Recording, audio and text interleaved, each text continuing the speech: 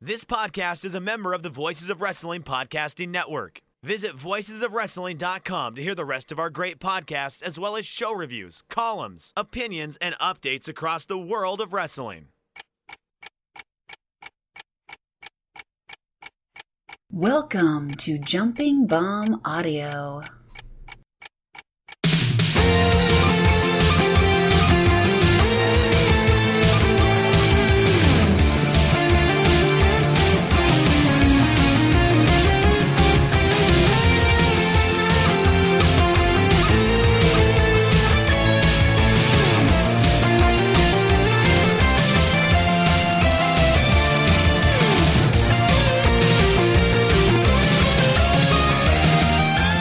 Welcome back to Jumping Bomb Audio, and it is Jumping Bomb Audio show number 50. That's right, the 50th show of the best Joshi podcast in the world.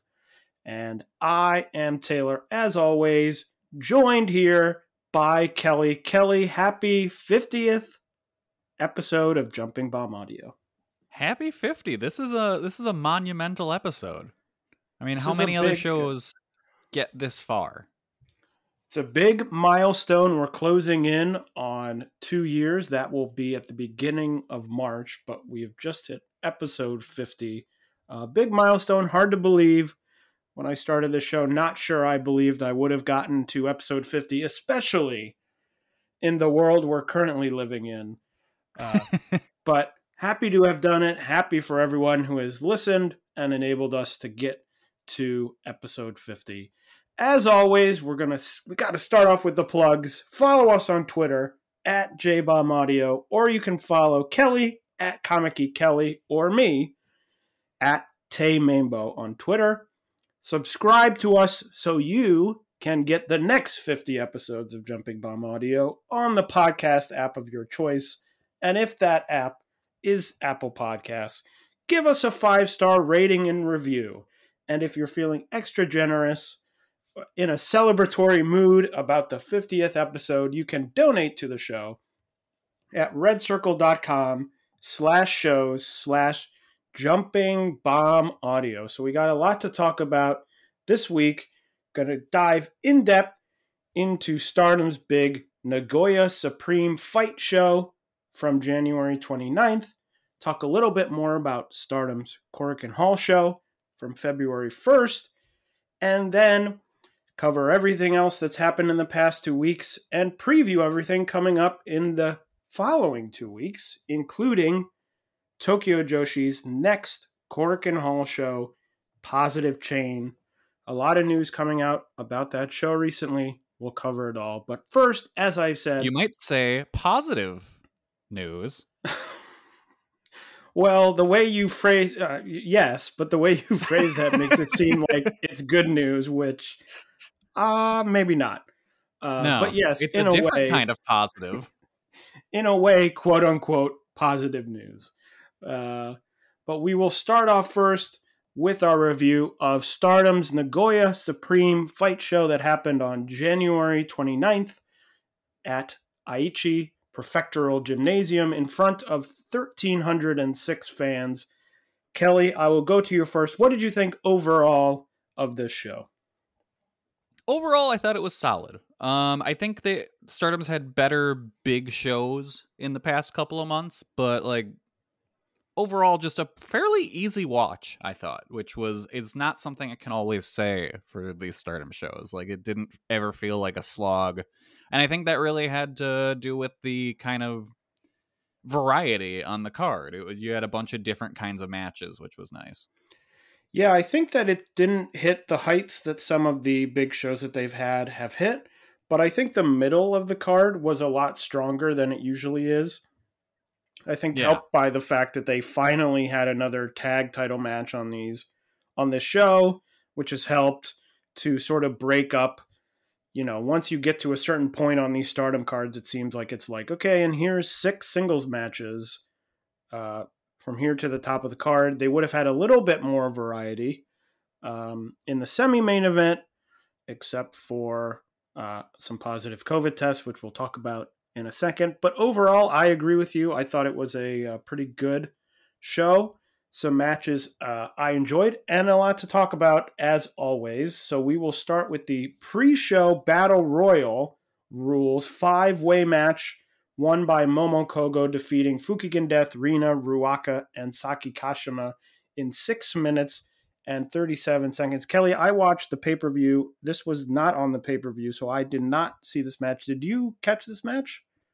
I watched the pay-per-view initially, but then I went back and watched this on Stardom World.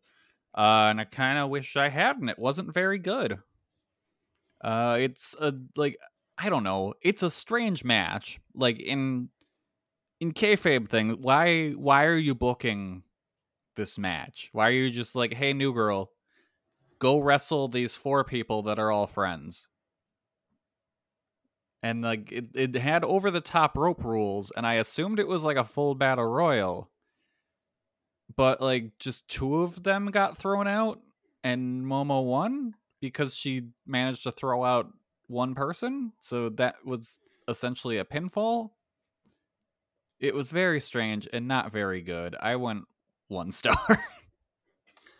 All right. Well, the proper kickoff to the show was our first title match of the evening. The Future of Stardom title match saw the champion Hanan defeat Lady C in 5 minutes and 56 seconds with a backdrop driver, I believe the move was. Kelly, what did you think of this first official match of the show? I like this. They both worked really hard. I feel like Hanan is really starting to come into her own as a solid wrestler. And like, honestly, before this title run, I couldn't really tell you much of anything about her. So the fact that she's kind of leaving an impression finally is good. I really do think she's starting to come into her own. I like this well enough. I went 2 3/4 on it. Nothing amazing, but a really solid opener. Yeah, I also thought it was a solid match. I enjoyed the finish, the backdrop driver finish. I also thought, here's a random thought I had in the match. Hanan did the leg drop. I think that's what you would call it. And I thought in the middle of the match that she should start doing the Booker T style scissor kick. Because she was very close. It looked almost like that. What was that move called? Did that have a name? I'm not sure. I don't know. I'm terrible with move names. But that was my one thought, besides that the finish looked really great. So, 5 minutes, 56 seconds, not all that long, but I thought it was a pretty solid match. Good to see between the two. I think the 2 sort of brightest stars in the rookie, opener, bottom of the card, whatever you want to call them, class of people. Yeah. Before the next match, we had a surprise entrance by Prominence making their way out to the ring. They are now in Stardom. They had a confrontation with Julia, their old promotion mate back in Ice Ribbon, which I thought this was pretty cool. I did note, this is probably mostly due to COVID restrictions, but they did emerge to absolute silence, except for the announcer losing his mind. His reaction was so good. Just the sound he made when he saw them was incredible. I was like, thank God for him, because I understand no one can make any noise, and that's why this is happening. But they showed up, and I was like, oh. And the rest of the crowd, it was like, silence. Yeah. I was like, ooh. So I was glad that he was there to really sell Prominence appearing. I'm excited for Prominence to be in Stardom. I'm excited that Stardom is this is much more of a sort of thing that I'm hoping Stardom does. Something we won't go in too in depth about this episode because it isn't for another month plus, is they announced also a New Blood. Stardom will be running a New Blood show, which I think is going to involve, the way that they say it, involve some younger wrestlers from other promotions. And I'm very happy to see Stardom sort of feature other promotions, other people instead of just sign these people. Yeah. Because I think that if other promotions get better, I think it's, all boats rise sort of situation where if, they bring in these people and some other promotions sort of get a lift from that, I think the whole scene gets a lift from that, including Stardom. So I'm very excited for Prominence. And Kelly, I'm sure you feel the same way. Oh, it was so cool. Like, I had to go back and rewatch it on Stardom World so I could, see the subtitles and what they were actually saying. And just, it was interesting. Like, I was not expecting them to bury Ice Ribbon as much as they did. Like, they kind of talked about how after Julia left, that place, they kept referring to it as that place, fell apart, and that's why they had to leave. And like Julia was telling them like, oh yeah, I had to get out of that place too, and that's why you're able to come here and stuff like that. And is like, I don't know, it was meaner towards Ice Ribbon than I was expecting. But like the promos felt super emotional. Like, I mean, Suzu was like tearing up as she was yelling at Julia. And then of course you had Suzu trying to kill Julia with a hammer, which was cool as hell. Yeah, Stardom really loves hammers. Yeah. We've discovered, because the Momo masks used hammers, and now we have another hammer. I am curious to see. Well, first, I will say that I know that there has been, in the last few weeks, a kerfuffle between Ice Ribbon, Risa Sera, and Risa Sera claiming that Ice Ribbon was running shows with people I believe, if I read everything correctly, with people they knew were COVID positive or who had come in contact with people who were COVID positive. So that may be sort of a breakdown of those lines, which may have been why they were able to come out here and say some of the things that they said. But I am most interested to see, Prominence is a hardcore death match, whatever you want to call it, promotion. Stardom is not that. They have tried it in the past. Tom Nakano had the exploding bat death match, which did not go over well with certain segments of the Stardom fandom, I'll say. I loved it. Because that was awesome. Yeah. That's one of like my favorite Stardom matches ever. I thought it was really cool and awesome. But I just wonder, with that sort of reaction to that in the past, what their sort of line is going to be. Are they just going to come in and wrestle straight matches? I would assume with Suzu pulling out a hammer in their first appearance that there's going to be something. Yeah. I feel like Julia would definitely be down for like a hardcore style match. So that will be, we'll have to see what happens in the future. I hope they do, because I think it's fun. I think it brings variety to Stardom, which doesn't do that type of match really ever. You get like the hitting people with a suitcase, and that's about it.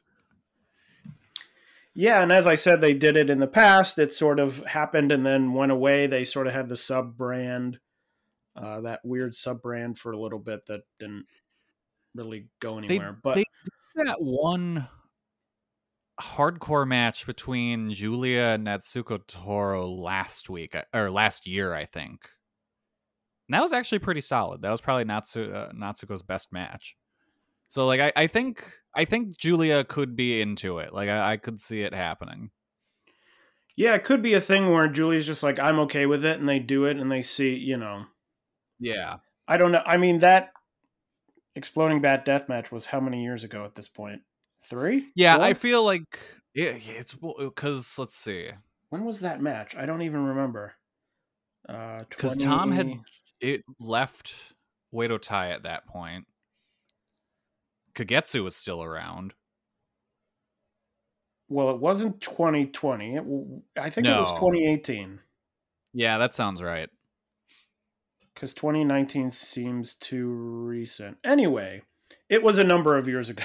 Long story short, it was a number of years ago, and they've done sort of things, quote unquote hardcore matches, but nothing to that degree, which I think is the area where Prominence is sort of aiming. Yeah. As a quote unquote, as their own promotion, I think they're going to be pretty heavy on the full deathmatch stuff, which is not, I don't think Stardom's going to do that, but no. We'll see. It's exciting. I'm excited for it. I'm looking forward to it. Yeah, no, it should be awesome. Then the next match, the second official match on the card, a tag team match. Utami and Azumi of Queen's Quest losing to the Oedo Tai team of Momo Watanabe and Starlight Kid in 9 minutes and 43 seconds. Kelly, what'd you think of this match? I thought it was a really good tag. This is the good Oedo Tai. Like this is what I want out of them. I thought it wasn't anything amazing. It was like a perfect mid-card or early card match. Like I went 3 1/4. It's kind of exactly what you want in this spot on the show. Yeah, I mean, I think right close to the end, I was sort of like, okay, this is too much Oedo Tai stuff. And of course, you go into this match with like, okay, Momo, Starlight Kid, Azumi, Utami, and you're like, oh, this could be great. It's one of those classic sort of like, this is going to be amazing, but it's second from the bottom. Yeah. And so it's like, oh, that's not really the point of it. So I was sort of like, oh yeah, 3 stars. I wish there was more, but it's a bottom of the card tag. So yeah, it's just story. I'm not super disappointed. Yeah. Like they want you to make sure you remember these people, essentially. Yeah, and I mean, I'm not opposed to, seeing, 4 good wrestlers. So that's fine with me. Yeah. I don't know. I was like, where was my point going? Not sure. My point was, I think they're all good. But it was a lot, it's the same thing I have gotten a lot on the Tokyo Joshi Cork and shows. They always have one match on the card where I'm like, that's going to be really good, but it's like second from the bottom. So it's always like 6 minutes long. And I'm like, I wish it was longer. Yeah. But anyway, then we had, I almost said we had title matches all the way up, but that's not true. Our next match was for the recently vacated by Shuri SWA Undisputed World Women's Title match between Mina Shirakawa and Tekla. Tekla defeating Mina Shirakawa in 9 minutes and 58 seconds to become the new SWA champion. And Kelly, I have to say that I had a moment where I was in sync with you. In that there was a moment late in the match, I believe Mina was moving up to the top rope. She was climbing up to the top rope to do something. I think it was Mina. And your favorite ref, for some reason, was looking at Tekla and was like pointing at the top rope. And I was like, why are you doing this? It just seems weird. It's like, are you helping her? Yeah. Like, hey, by the way, your opponent's over on the top rope. Yeah, they're up there. That seems weird for a ref to do, and not my only ref thing of the night. Yeah. This was another. I'll get to him later in the show. I've got something.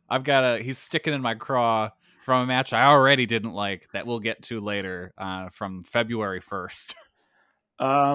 But I thought another solid match. I did laugh when, and near the beginning of the match, Mina was on the outside and she was trying to get Tekla to like come out and wrestle on the floor. And she weirdly out loud went, "Come here, baby." And I was like, what? I was like, okay. That threw me off, as well as the gigantic Jumbotron picture of her boobs during her entrance. Yep.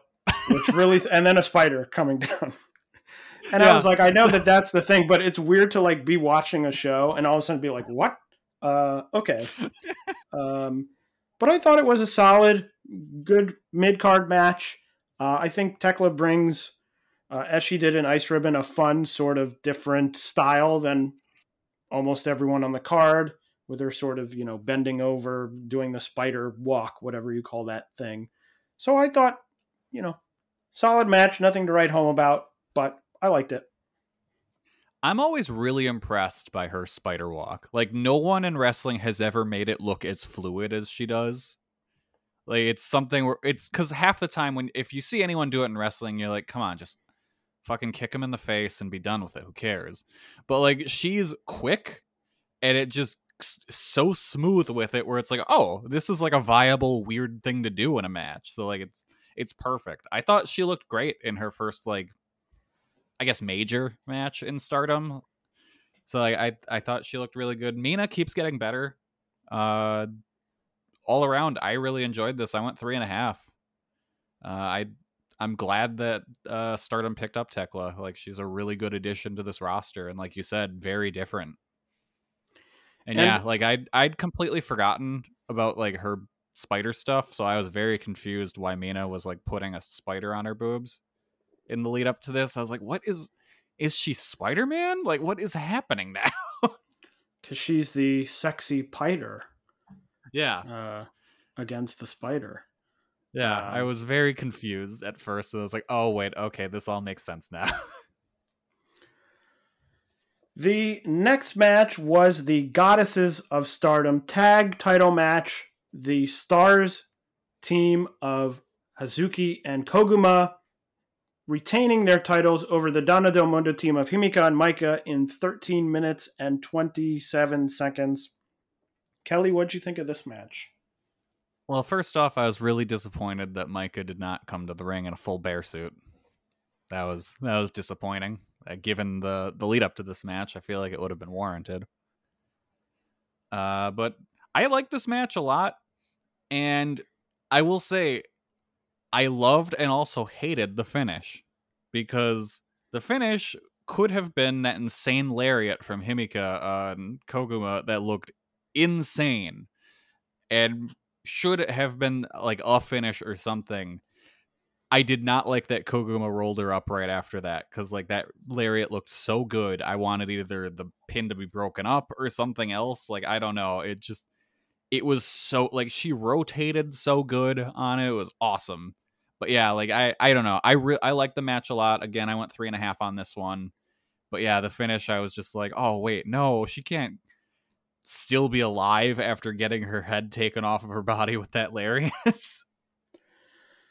Yeah, I was the same. I thought it was a pretty great match. I thought that finish was, I thought it was great just mainly because of that lariat. In that she rotated, but it looked halfway through her rotation like she wasn't going to make it and she was just going to slam her head into the mat. Yeah. Almost. But I thought it looked great. I've said it a couple times, but I think, Hazuki and Koguma bring a sort of different style. I like that they're from, sort of the Stardom of old. We'll talk about this more in a second with a match that Kelly already sort of teased. But I think a lot of the Stardom upper card has, what's the word on? Is it amalgamated? I don't know. Has sort of come towards the center in terms of here's the style of match we do. And everyone is sort of heading towards that sort of style and doing the same style. And I think that Hazuki and Koguma being from the sort of, I guess, quote unquote previous era of Stardom, even though Hazuki wasn't away all that long. Yeah. I think brings them a different feel to their matches. Also this being a tag match, I think helps sort of make it feel different than all the other singles matches. That happened. So I've really enjoyed that. I was happy for the finish just because I was hoping that Hazuki and Koguma would retain the titles because I've liked their matches as a tag team. But I thought I was the same as you, 3.5 stars. So I thought it was a great match. Yeah, I wasn't initially sold on the Hazuki and Koguma team, but they've really won me over. Like, I really enjoy them as a team now. The next match was the Wonder of Stardom title match. The champion Saya Kamatani defeating Unagi Sayaka in 18 minutes and 47 seconds. This was a match I thought this is going to be a theme. Moving on here, I thought they started pretty slowly. I wasn't super into the match, but I thought that it got really good near the ending. And then of course, Saya nearly killing Unagi Sayaka with the Phoenix Splash at the end, where literally I went, "Oh my god!" Yeah, I went back and watched it like 3 times.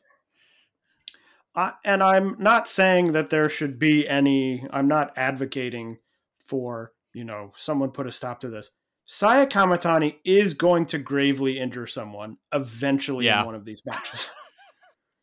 It just seems like a fact that she continually sort of is like, oh, you didn't get it. That could have gone badly. Yeah. It hasn't happened yet. And it just feels like, especially now that she's champion and she's probably going to be doing this. I'm just like, oh my, it sort of is a running, meme, joke, whatever you want to call it, of like Saya trying these big things. Sometimes she doesn't quite get it. She does the running shooting star press and sometimes doesn't get all the way around. But I'm like, folks, we got to be careful that it was probably 6 inches away from, I don't know, breaking Unagi's nose probably.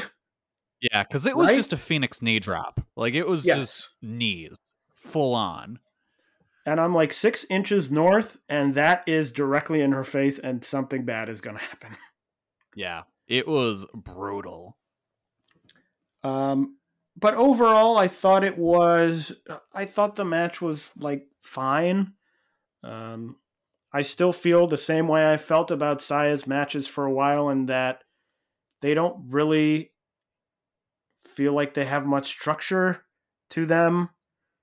It feels like someone, especially now that she's champion, who sort of sees what Syuri is doing, what Utami was doing, and is like, I got to do that, but doesn't really have the connective tissue to be like, here's what makes this work. So it's just sort of like, they do, they stand in the middle of the ring and do strike exchanges. We should do that. Okay. That's a thing that happens. So it just feels like there's nothing. It's just like, I'm watching someone do some moves. Yeah. Yeah, normally I would agree with you. This one, I don't think it had much structure, but this one just worked for me. I don't know why, but a bunch of the near falls got me. I went 4 stars on this. I really enjoyed it. And it's one of those where I can't explain why. And all of your criticisms, I'm like, yep, that's right. So it was just one of those matches that got me on the right day. I really enjoyed it. All right. I gotta say, one thing that I was thinking about while I was watching this is just Unagi deserves so much credit for working as hard as she has over the past 2 years to just improve in ring and just get into the amazing shape she's in now.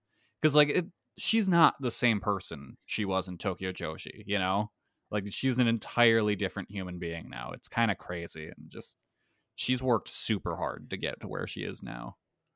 Yes, and it really speaks to, not to take anything away from her, because I do agree with you. I think that she has gotten a lot better, but it also speaks to the idea of, sometimes in all of wrestling, people think, the more matches you have, you'll just get better because, you have more experience. And I think that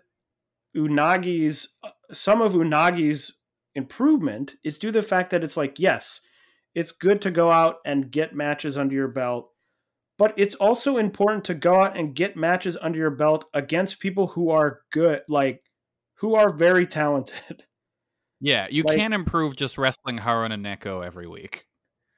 And that, Tokyo Joshi, although Tokyo Joshi sort of is less about that, so I'm sort of okay, they're not really focused on that. But I think a lot of AEW, where people are like, we have this person, well, they're sort of okay, but they'll just do more matches and they'll get better. They'll have a bunch of matches on Dark and they will get better. I think a lot of people in the women's division in AEW have not gotten any better. No. And I think that a lot of that is due to the fact that, I watch Dark every week. So this is not a sort of me impugning Dark. I just don't think anyone improves from that show coming out and doing a 3-minute match against some person who's just there to get beat up.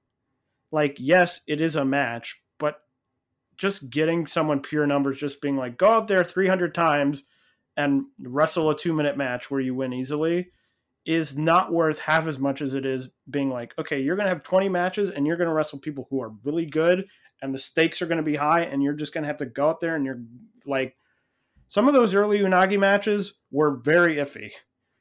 They were rough. But some of it is like, go in the deep end, and eventually you got to start paddling, and then you start swimming. And so I think they've really done really well with Unagi. The other half of me says I still think she's getting slightly too many title opportunities. Yes, I would agree with that for sure. She's challenged now for like 7 titles in the, however long she's been here. She has a tag title match coming up at the next big show. But that's not a complaint of Unagi. That's a complaint of the booking, which I have a separate problem with, which we'll talk about. Another tease for February 1st. But anyway, yes, but I do agree with you. I think she's gotten so much better. A totally different wrestler, really. Yeah, no, she's an entirely different human being at this point, and it's super impressive. The semi-main event, our last non-title match of the show, originally was scheduled to be a 3-way match between Giulia, Mayu Iwatani, and Tam Nakano. Tam Nakano, sadly, testing positive for COVID, so was unable to be on the show. So this match was changed to a 1-on-1 match, Giulia versus Mayu Iwatani for the World of Stardom #1 contendership. And it went to a 30-minute time limit draw. Kelly, I will let you go first on this one. Okay, here's the thing about the draw here. I won't kill them for it in this specific case. Purely because this was originally a 3-way, which was someone was supposed to lose, and then it would just be like they're eliminated, and then the 2 others move on to what? Do they both get title shots, or do they have a match against each other later? I wasn't entirely sure on that initially. It was that in the 3-way, the person who got the first pin would get the title shot on the 26th, and the person who got the second pinfall, it was like elimination 3-way. Okay. The person who got the second pinfall, I think, got the match on the 27th. Okay. And so then if you didn't get any pinfalls, you didn't get any match. Yeah. So I can't kill them for doing the draw here because having just one person win would kind of blow up their booking. I mean, as much as they book, it would blow up their booking. So like, I'm fine with the draw here. And like, even with the draw, I thought this match fucking ruled. It was awesome. Like, it really felt like Giulia and Mayu wanted to go out and be like, hey, we're still here. I know a lot of other people are getting the hype right now, but we're still here and we're still great. So we're just going to kill each other in this match. And it was awesome. Like, even the accidental blood at the very end just put it over the top for me. I went 4 3/4. Like, I loved this. This is one of my favorite matches of the year so far. I also really liked it. I was not quite as high as you, and I'll say 2 things. I feel the same way about the time limit draw in that you can't really, it is a time limit draw, but it's like they were back into a corner. They didn't know Tom was going to have COVID. So they sort of had to go to the drawing board, redraw it. So I get doing a time limit draw so that you can be like, okay, we're in the position where 2 people now have the title match like we originally thought. That being said, imagine if they didn't do all these time limit draws, how effective this time limit draw would have been. Oh yeah, it's like the one rare time where a time limit draw does not feel like the lazy choice. Because And every other time it's just like, oh, we need something to, I don't know, draw. But here it's like, oh, this makes sense. This is a good place for a draw. And also, literally 5 minutes into this match, I went, they're going to a time limit draw, and then they went to a time limit draw. That's the other thing, is that you've now trained me to sit there and go, is this going to a time limit draw? So this might have been a match where if you didn't do time limit draws all the time, I might not be sitting there 5 minutes in and going, oh, they're going to a time limit draw, obviously. Yeah. Because this is what they do all the time. Like, you have all of these, every match outcome that you have available to you, pin, submission, time limit draw, disqualification, countout. They're all sort of tools you can use in different ways, but when you use too much of one tool, it essentially loses its effectiveness. If you 100%. Yeah. If you do DQ matches all the time, then all of a sudden it's not that shocking. Oh my God, a DQ. This means a lot because someone got really mad and hit someone with a weapon or something. And so I think you had the opportunity here to do it, but you've now taught the audience, well, time limit draws is just sort of what happens all the time in this promotion. So of course they went to it. They're two talented people. Of course they went to a time limit draw.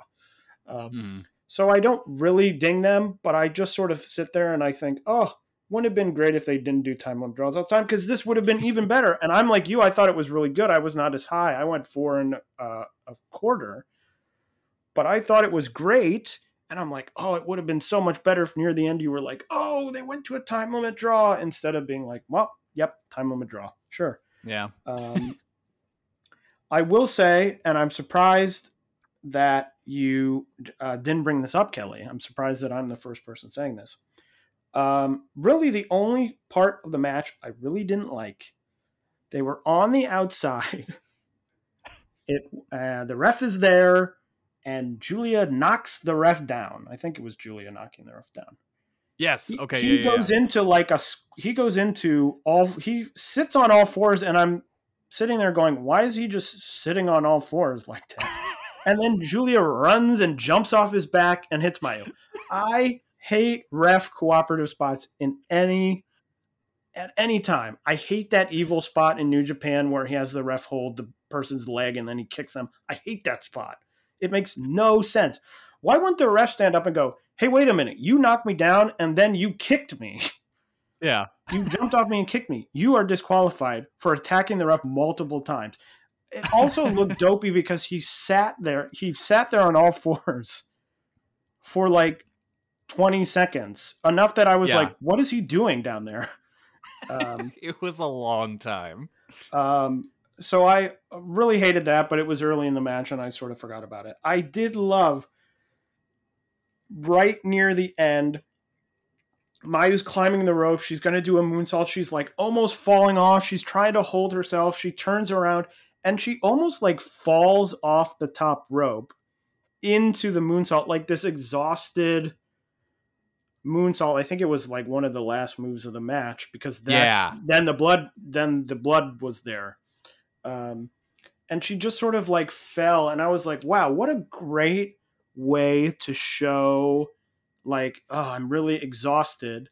You still hit the move, but it looks like, wow, it took her a lot of energy. It took her a lot of effort to like hit this. She must be really tired. I thought that was great. It's like one of those little things. I mean, Mayu is a great, notoriously great bumper for other people. Mm-hmm. And this is like another thing that I was like, wow, what a great little thing. It's not a huge thing. It's not a big move that you're going to, make a gif of and you're going to be like, wow, look at this. Like that flip that Koguma did in the tag title match. But just one of those little things where I'm like, that's why Mayu is so great.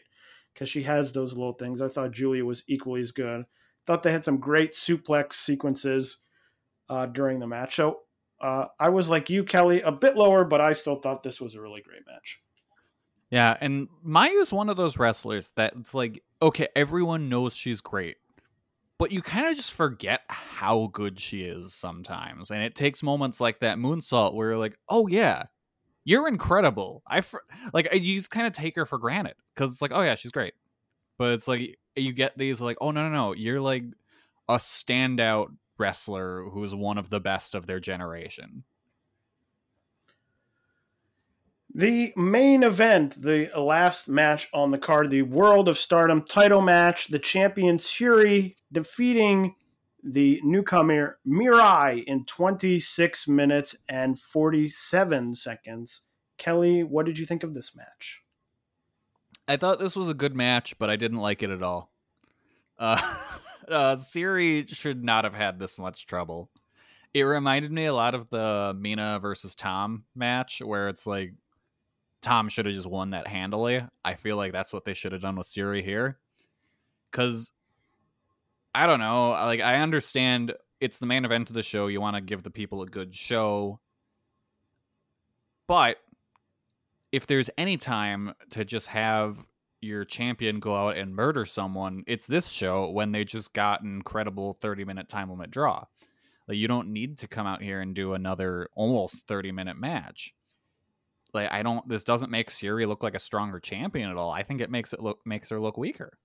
Because, like, Mirai's new. She's barely made a name for herself in the company. And to be able to take it to Syuri for, like, 26 minutes, I don't know. That's not a great look for your champion. I feel like Syuri should have put up with her for a while and then just handily defeated her in, like, maybe 10 minutes. I would probably go for that. But like I said, I think it's like objectively a good match, but I think like if you just take it out of context, but if you put it in context, it doesn't work for me at all. Like I think I went 3.5, but that's kind of like a begrudging 3.5, where it's like, yeah, I guess it gets this. Yeah, I went 3.5 too. I think they were put in a tough spot of following Julia and Mayu with such a great match. I thought it was, I was like you, I was sort of like, oh, this is good, but it's another one of these sort of top matches where I sort of feel like, there was no doubt of the outcome again. And it's just sort of like, Mirai gets the title shot. And I'm sort of like, oh, okay. Like, obviously I love Mirai. I loved her in Tokyo Joshi. I'm happy she's back in Stardom, but just feels like so many of these top matches are just sort of like, go out there and do the same, run it back, do this match, do the match that everyone does. And everyone goes out there and they fight and they're really tough and they, and it's one of those things, that Mayu thing of falling off the rope, into the moonsault because you're so tired. It's those little things that Mayu does. Julia sometimes does some of them that I think a lot of these top people on the roster are missing. They just sort of see, like I talked about with Saya, they sort of see the physical activity, what is happening in the ring, and they're like, that's what we have to do. We have to go out and we have to have a strike exchange. Elbow, elbow. Oh, then I'm tired. Oh, elbow. Which I've talked about on the show, I think is so overused in all of wrestling. I'm so tired of it. But Mayu really understands the nuances of what takes it from just, okay, we're out here, we're doing impressive moves, we're doing this, we're fighting hard, into that next level of what is this person? What is drawing me into rooting for this person? What's drawing me into rooting for Mayu? She's so tired and she's fighting through her fatigue, that I think I don't see in a lot of these other matches, that just for me sort of turn into like, wow, this is pretty impressive. They're doing a lot of great moves and I don't feel anything. I just am sort of like, oh, it's like looking at a painting that you don't really like. You look at a painting and you're like, wow, it's really big. It's really impressive. It has all these colors, but I don't really understand what it's saying. I don't understand really what I'm looking at. Like, it's impressive that you painted sort of this thing, but I don't have any other connection besides it probably took some talent to paint this. So it was another one of those where I was sort of like, oh yeah, 3.5 stars. Fine. coming again at the end of, and it was a little bit better coming at the end of, we're having all these matches that are, the Wonder of Stardom title match, the number one contendership match. These are all sort of the same type of matches. And so by the time you get to the third one, you're like, yeah, this is good, but I've also already seen this. And in this case, I've already seen it in a way with probably the two best people in the whole company. Yeah.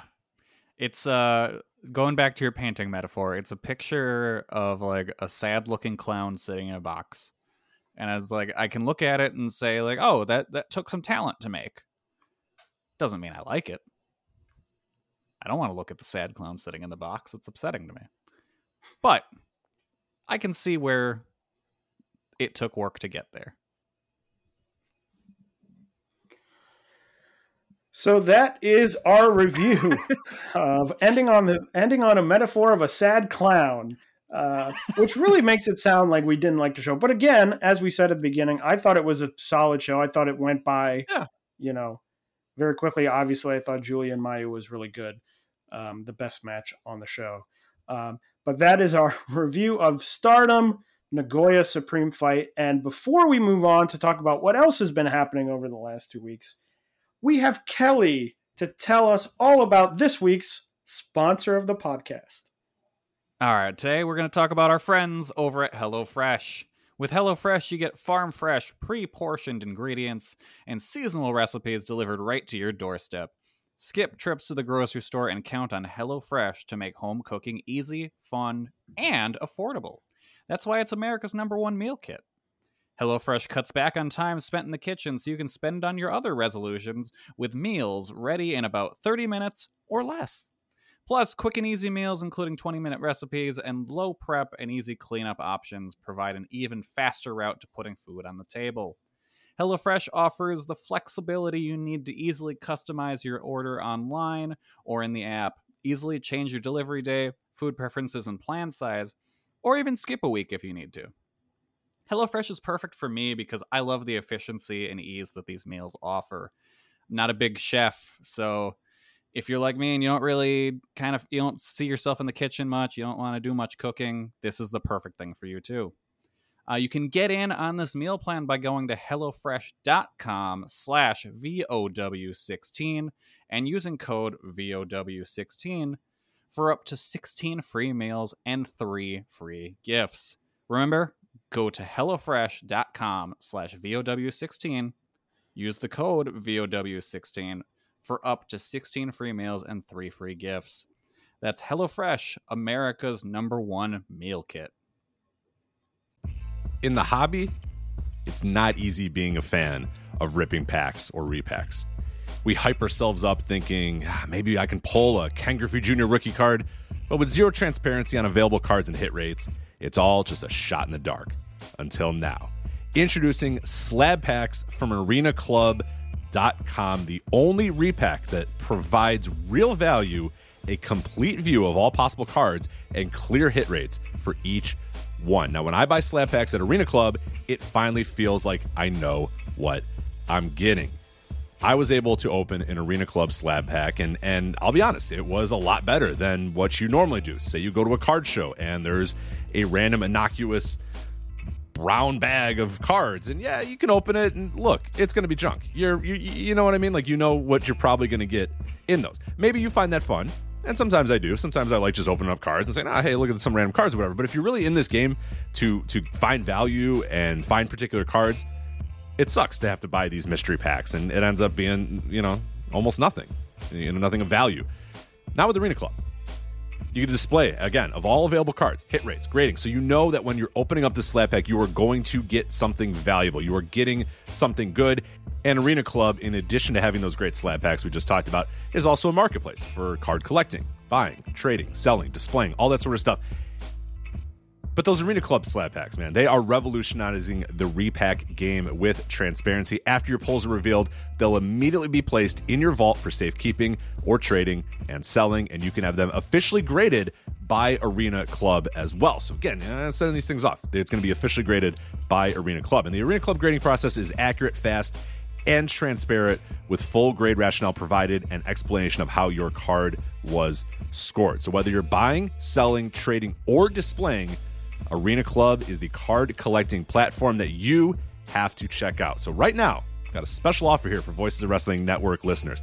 You can get 10% off of your first purchase by going to arenaclub.com/VOWnet. Again, that's arenaclub.com/VOWnet. Now, that's a crazy offer. That's 10% off a $400 slab pack. $40 off right there. 10% off your first purchase. No matter what that purchase is, 10% off. Again, that's arenaclub.com/VOWnet. arenaclub.com/VOWnet for 10% off your first purchase on Arena Club. And we thank them for sponsoring the Voices of Wrestling Podcast Network.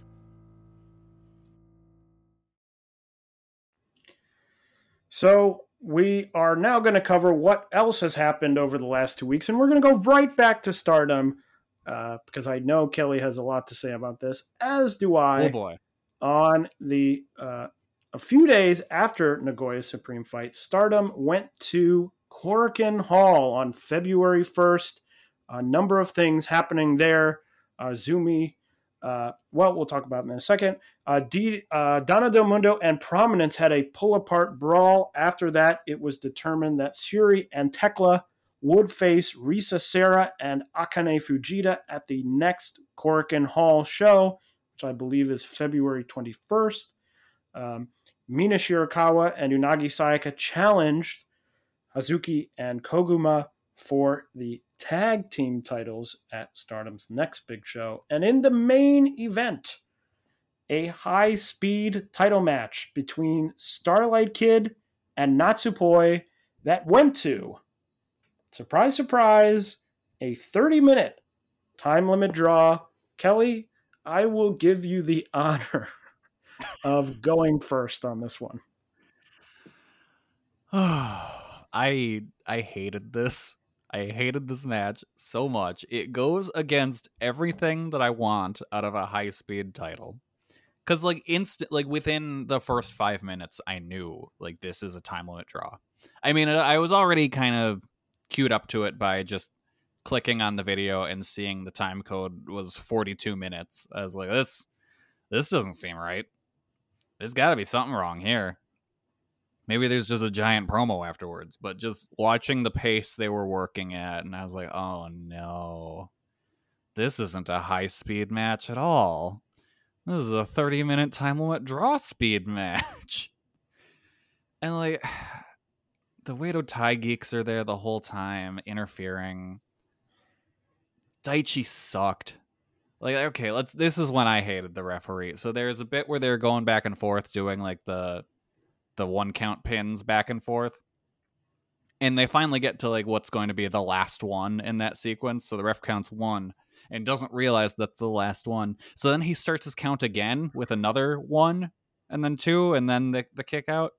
But it's just oh yeah, so you weren't paying attention to what was actually going on there, Daichi, were you? He sucks. Just the worst referee. But yeah, I didn't want this match to go to a draw. These two are so good. They've had good matches before. This was not one. I don't fault either of them because, I don't know, this isn't the style for that title match. This just isn't what I want out of a high-speed title. I don't want to see it go 30 minutes. Stupid. Just, this is the definition of, you don't have to book the match. You could have, people will be like, oh, well, what are they supposed to do? I don't know. Don't book the match. You don't have to. You're in control of it. This is your show. Don't do the time limits all the time. Ugh. This is a rare dud rating from me. I normally save dud ratings for when I review WWE shows on the site. This gets a dud. Hated it. Hated it. Hated it. Taylor, what do you think? Well, I felt the same way. I have already talked all about time limit draws on the show. I will just say it was the 7th time limit draw since 2020, since January 1st, 2022, since 2022 began. 7 That's insane. Time limit draws. They've only had 11 shows. That's ridiculous. I just want to briefly say, before I move on to my bigger point, which is that when I first started bringing up this time limit stuff, the response was always, oh, but it's on small shows. It's on these house shows, so it doesn't matter, and it enables people to see the match. 2 shows in a row, and actually 3 shows in a row, because there was a time limit draw on their very next show. 2 shows in a row, big spot time limit draws. I'm telling you, when everyone said it's on small shows, I said, yes, it starts on small shows, and then it's going to keep moving out and out and out. And guess what? Here we are. Look, I'm giving them a pass on the Mayu Julia one. This one, they don't get a pass. Why would you do this? And my bigger point is that when I talk about everyone moving towards the center, towards what type of matches that everyone does, this was a high-speed match. I have talked over and over again how I love how different high-speed matches are to everything else on these big, they do them on the big shows. They feel so different. They come out, they go, go, go, and then the match is done. And I'm like, this is great. Great change of pace. Now, look, here we are. A high-speed match that is exactly like all these other big matches. So there goes that. That's the thing that bothers me the most about this. Yeah. Is that you've now taken something that's like, wow, this is really fun and unique. And it's like, nope, it's going to be like everything else you watch in this promotion. It's so just upsetting because this isn't what we are promised. Something by this like title, we expect a certain kind of match and it was taken away. And the last thing I will say is that Natsupoi is challenging Saya Kamatani for her title at the next big show. What? Like, why? How? Yeah. She comes out here, she goes to a draw, and she gets a bigger title. Like, and people will come and they'll message me and they'll say, oh, but don't you understand? Natsupoi rubbed Saya's head at the last press conference, and that's why she gets a title. It doesn't make any sense logically. She didn't win this match, and so she essentially loses. She doesn't win the title because it's champion's advantage. And then she goes and she gets a bigger title match the very next show. Like, it's the same thing. That's another case of if you want to do the match against Saya, don't do this match. You just don't book the match. You don't have to. Like, that's the thing that gets me is like, if you want to have a match in the future so you can't have someone lose in this spot, just don't do that match. Ugh. And the other thing is, it's like, well, there's no one in the high-speed division because the high-speed division is Starlight Kid, Azumi, Natsupoi, and like Fuki and Death. But I don't like that's on you again. It's like, well, we don't have anyone else. Okay, well, is that because you haven't built anyone up to be in this? Like, it's the same thing that happened with Unagi. Unagi loses against Saya. She comes out the very next show and she's like, okay, tag titles now. It's just sort of like someone knocking on a door. Oh, there's no one home. Okay, I'll just keep knocking. Oh, there's still no one home. It's like, okay, I lost this title. I'll challenge for this title. Oh, I'll lose that title. Okay, in a month I'll be challenging, Unagi might lose the tag titles and then she'll probably challenge Shuri and she'll get a title match there. And she loses that and she'll challenge for the SWA title. It's just sort of like unemotionally moving chess pieces around with just like, okay, this person hasn't had this type of title match in a while. Okay, they'll get that type of title match. Okay, they lose, and now you get this. It's musical chairs, but none of the chairs go away. You just sit in different chairs on that when the music stops. So I also figured out a couple minutes into the match when I was like, this is a weird match. And I went, oh, they're going to a time limit draw. And it's just so, like, it's just also so defeating when you're like, oh, okay, so there's going to be no outcome. Like, people have said, well, time limit draws are great because then you can see people go against each other. And I'm like, but when I watch, like, football, I might be like, wow, these are two really good teams. I'm not sitting there going, if they tied, who cares? Like, that's the whole point is like people win and lose, and that's the, that's what really gives it that extra oomph. After I watched this 2-1 show, I watched the Dragon Gate, Korakuen Hall show. And, you know, there's been comparisons between Dragon Gate and Stardom for a number of reasons. The thing that Dragon Gate has been so good at in the last few years is they get people in the company, and when these people are going to be a focus, they win, and they win all the time. And they beat people, big people. They beat people who are, you know, in the mid card. Like SB Kento, that guy won all the time. And now he's like one of the biggest names in the company. Like, you gotta let people win. Even if, you know, they're big, you know, and he beat people who are like, oh, the big veterans, the big names, because that's how you make people. It's not this thing where it's like, well, another time limit draw. I guess we're all equal to each other. Like, that's no fun. I don't want to watch football where I think, okay, all these teams are exactly all the same. They're all the same exact talent-wise. Who will win? I don't know. It's like you got to let these people win, and also you have to let people lose. Yeah. Because also now you set up, if people lose, they're real losers. Because, oh, yeah. Because most people go to time limit draws.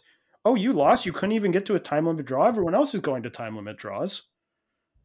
You must really be a loser and stink. It's everyone else, and then the geeks from Wado Tai. They're the only ones that are allowed to lose. It's like so. It's so bizarre. Anyway, after the match, Azumi challenged Starlight Kid for the high speed title. Hopefully that will be good, and it will be a high speed match. Yeah. Two hopes. Anyway, Stardom then had a show on February 6th. The semi-main event went to a time limit draw. In the main event, the Oedo Tai team defeated the Dano Del Mundo team, and Saki Kashima announcing that she wants a shot at Tekla's SWA title. So it looks like Tekla versus Saki Kashima may be the next SWA title match, something to look out for in the future. Sure. So that is all. That is all the Stardom news. I just can't, like, they treat the Wado Tai geeks as such geeks. Like, how am I supposed to buy in to any kind of title match or anything they do? Like, it doesn't make sense. Like, the previous big show, Saki lost in a 4-on-1 match. Like, how? Like, what? Then, after the match, she stomped on a bunch of newspapers because the newspapers made them lose. Like, why? Why does this person get a title shot? I know it's a dinky little whatever title that no one actually cares about, and it's just there as another prop. But even so, just there's no credibility there. I don't get it. Anyway, that's our Stardom recap for the last 2 weeks. It really went. She stomped on newspapers. We were like, they we were threw really them on positive. the ground. Yeah, and before you say, oh, you guys hate Stardom, I fucking gave a match 4 3/4 stars. Stardom's good. They're good, but they're not. There's bad at a lot of things, but they're good at some things. They're bad at others. The bad parts stick out more because they're always in our face. We should have told people, if you really like Stardom, turn the podcast off at 40 minutes. And then you'll sort of leave with this blissful idea of us liking all these matches. We had a great time. Oh, Kelly really loved my Julia. Just turn it off at 40 minutes and pretend, whatever. We didn't have any opinions on anything else. Yeah, no, not a bit. Anyway. But yes, yeah. I don't want to repeat myself, but I think a lot of people think I sit here and I decide, or that we have decided we're like, we'll target Stardom and we'll really stick it to them. No, they are the biggest promotion. They have come out and said, as I've said on this podcast before, they have come out and said, we're a big deal. We're running these big shows, and you got to back it up. And in some areas, they are not backing it up. They have an incredibly talented roster that can go out and have great matches. That's one area they're very strong in. But they have a lot of areas of weakness, one of which is the booking. They desperately need a real booker. Like Rossi can't do it anymore. He's just doing the same shit over and over and over, and he's an old man. Like that's just how it is. Dude's falling asleep at press conferences.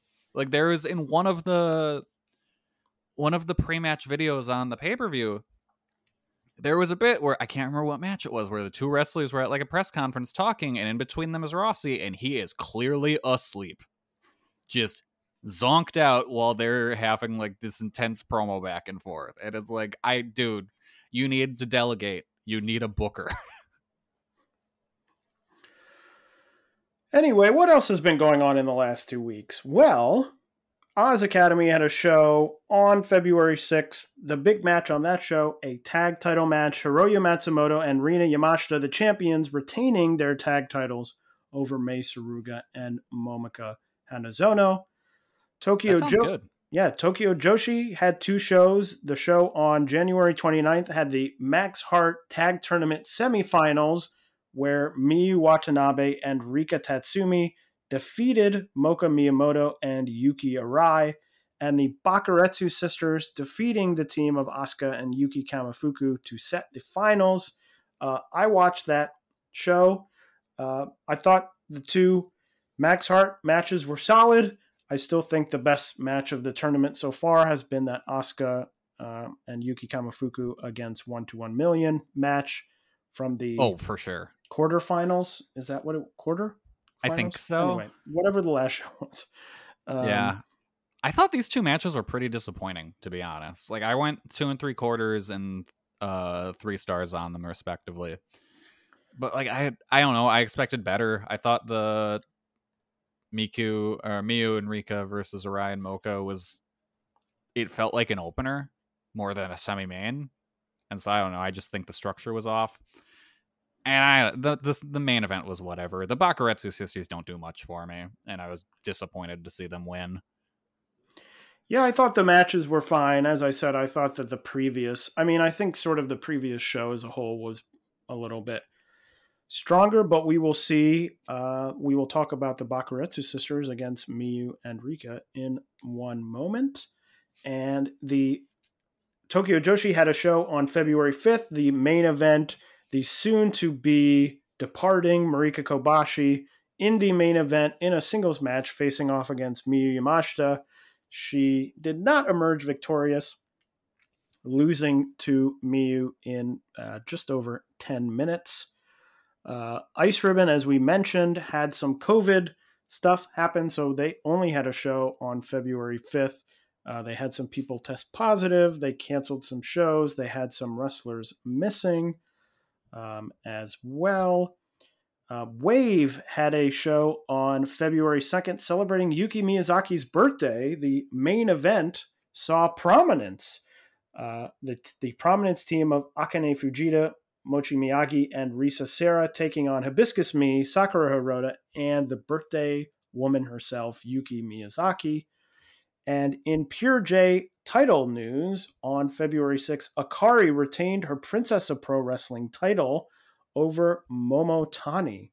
So that is everything that has been happening over the last 2 weeks. And coming up, Stardom has 4 shows, or I should say Stardom has 3 shows and a fan convention. They have a Stardom fan convention on February 11th in Osaka, and the following day, they have a show on February 12th there, and then a show on the 13th in Kyoto, and a show on the 20th in Chiba. Nothing announced for any of those shows yet. Those leading up to the next big show on February 23rd, which we will preview on the next episode of this podcast. Seedling has a show on February 11th. Their first show of 2022 after their show on January 28th was canceled. The card is as followed. Riko Kaiju will take on Tsukasa Fujimoto in the opener, which will happen on a new ring mat. Riko requesting to wrestle in the opener so that she could be the first person to wrestle on the new ring mat. So that will be the opener. That's pretty cool. I like that. Yeah. A high-speed 4-way match between Hanako Nakamori, Akari, Ayame Sasamura, and Miyuki Takase. Ryu Mizunami will take on Riko Kawahara in a singles semi-main. And then the main event, the reformed OG version of the Selfish Strawberries, Arisa Nakajima, Asuka, and Makoto will take on Yoshiko, Hiroyo Matsumoto, and Itsuki Aoki. So a pretty fun card there. Oz Academy will have another show on February 13th, which will be highlighted by a 8-woman tag. And what it will be is it will be an elimination tag between the teams of Akino, Hiroyo Matsumoto, Kaori Yoneyama, and Itsuki Aoki, taking on the Ozaki-gun team of Maya Yukihi, Mayumi Ozaki, Yumi Oka, and Sayori Ano. The way it works, it will be elimination until the final 2 wrestlers are left in the match, at which point it will become a last woman standing match, and the winner of the match will be the next challenger for Maya Yukihi's Oz title. Maya already announcing that if one of the members of Ozaki-gun wins, there will be no title match. So that will be interesting. Sounds like an interesting match format, as we always expect from Oz Academy, but will be interesting to see. Yeah, that sounds like an Oz match that'll be like an hour long. And if you like Oz matches, you'll love it. And if you don't even bother to try watching it. I can imagine it will largely be chaos. Yep. Police will be very involved. Tokyo Joshi has their next Korakuen Hall show coming up on February 11th. Positive Chain is the name of the show. Before we run down the card here, I will say that recently Moka Miyamoto, Nao Kakuta, Yuki Kamifuku all testing positive for COVID. Maki Ito was deemed a close contact but did test negative. So as we run down this card, note that it is subject to change. But as of the moment we are recording this, this is the card that will be presented. Hopefully, knock on wood, those 3 people all can test negative, get healthy before the show, and can all appear. The opener will be Moka Miyamoto against Ariso Endo. Kelly, what do you think of this match? Moka getting a singles match. Are you looking forward to this? Yeah, no, this should be good. I assume Endo will win, but it could be up in the air because we saw Moka beat her in the tag tournament. Like I like that. It's a young lion match essentially. Yeah, and it should. It will be interesting to see which version of Moka we get. Sometimes she comes out and I'm very impressed, and sometimes she comes out and it's like an up and down where I sort of my expectations are low and she exceeds my expectations, and then my expectations get higher and she's below them and my expectations go back down again. But we will see. She's a twin and one of them's bad. I have a feeling if they were twins, Tokyo Joshi would be pushing them very hard. But what if even Tokyo Joshi doesn't know? Like they're just running twin magic and no one even knows. Well, that would be one way to say, "Oh, I tested negative," by sending your twin. Yeah, maybe. But I hope that if that's the case, that the other twin reveals themselves so that we could have, that Tokyo Joshi would do a lot of fun stuff with a pair of twin wrestlers. Oh, they would love it. The next match is Hyper Masao, Nao Kakuta, and Mahiro Kiryu against Asuka, Haruna Neko, and Kaya Toribami. A big mix. Looking at some of the names, you would expect them sort of on the lower opening side of things. But Hyper Masao, Asuka, both appearing as well. So this could maybe be a little bit better than the usual Tokyo Joshi opener. Yeah, it's two interesting teams. The third match on the card, another singles match, Suzume going up against Yuki Arai. I'm really looking forward to this match. I think it could be really good. Yeah, that should be cool. I'm excited for that one. Yuki getting better. Suzume obviously always improving, so that should be a lot of fun. And at Korakuen Hall, for the first time in a while, we will see the returning Saki-sama and Mei San Michel taking on the fun team of Raku and Palm Harajuku. This should be a fun match. Glad to see Neo Bishiki-gun back in Tokyo Joshi once again, back from France. Yep. I mean, sometimes you just need to take a winter holiday, and then come back refreshed. Enjoy the French countryside. Heal your wounds from losing the tag titles and then return even better than before. Do you think May went and hung out with the wolves that raised her for Christmas? I think that she did. Why not? Yeah. I hope the wolves celebrate Christmas and got her some good gifts, and now she's ready. The next match is a 6-woman tag. Miyu Yamashita, Hikari Noa, and Marika Kobashi going up against Shoko Nakajima, Yuka Sakazaki, and Mizuki. This is that match, as we talked about before. I'm like, wow, this match is going to be amazing. But it is below the semi-main event. So I'm hoping that this will be really good. A lot of really good talent. So, and maybe... possibly, do we think Shoko pins Miyu here to build to their big upcoming title match? I think Kobashi takes the fall. But I do think Shoko gets the pinfall over her. And it's definitely I'm staring at Miyu as I'm getting the pin kind of thing. All right, well, we will see if Shoko picks up the win and who it's over. The semi-main of this show is our one title match on the show, the International Princess title. The champion Maki Ito defending against former champion Yuki Kamifuku.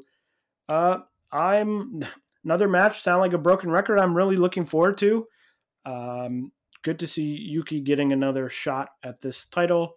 That she was really the first champion of this title that brought it into the new sort of era of the International Princess title. So happy to see her back, and I think that this match could be really good. Yeah, I really enjoyed seeing the clip making the rounds of their press conference where Maki said she was going to piss on her. That was good. Yeah, Maki is always good for a memorable quote. Yep.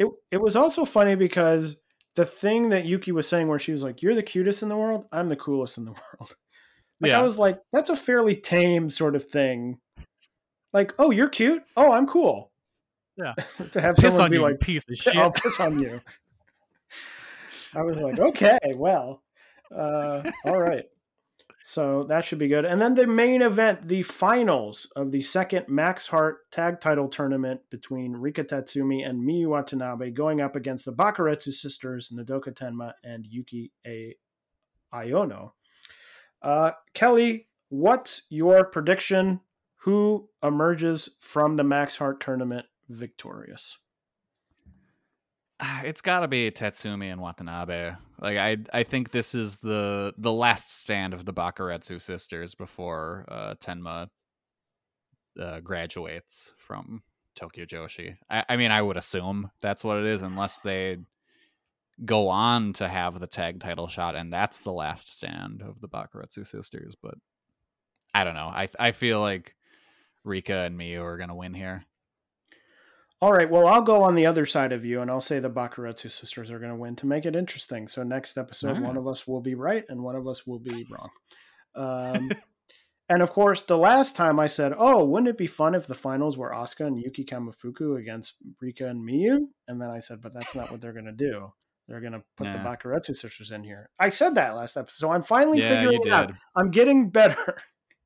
I'm getting better at this. So I hopefully that means that I'm going to nail this, the Bakuretsu sisters.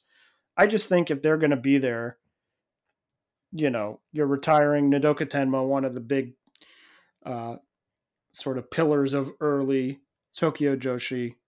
she's leaving, so put her in a big, final match of this big Tokyo Joshi show. Yeah. Tokyo Joshi also has a show on February 19th, but nothing announced for that yet. Will probably depend largely on the outcome of this Korakuen Hall show. And as I said, the card is subject to change, so keep your eyes peeled. Who knows what happens? Who even knows what would happen if Yuki can't go, if they would have someone else challenge, or what they would do. But we will see. Sendai Girls has 2 shows coming up on the 19th and 20th of February. The 19th has 2 fun singles matches, Mika Iwata going up against Hiroyo Matsumoto, and Miyuki Takase going against Dash Chizako. And on the 20th, there will be a tag title match between Chihiro Hashimoto and Yu, the champions, going up against former champions Mika Iwata and Manami. Ice Ribbon has 2 shows on February 12th and February 19th. And Wave has their show on the 13th, Valentine Wave, with 2 title matches. The tag titles, the champions Saki and Akari Shimizu defending against Yumi Oka and Sakura Hirota. And the Regina de Wave title, the champion Nagisa Nozaki will be defending against Miyuki Takase. That should be a stellar match, but that is everything coming up in the next 2 weeks of Joshi. Kelly, anything we missed? Anything you want to say before we bid the people farewell? I don't know. I think I got everything out. I don't know. Go see the new Jackass movie. It's a good time. That's it. That's all I got. Are you getting paid by the Jackass people? No, I wish. Oh, me too. I went to go see it with my mom yesterday. It was a good time. Well, there you go. A plug by Kelly for the Jackass movie. But that is all for us. We will see you in 2 weeks for the 51st episode of Jumping Bomb Audio. Thank you once again for joining us for the first 50 episodes. And we will see you next time. Farewell. Goodbye.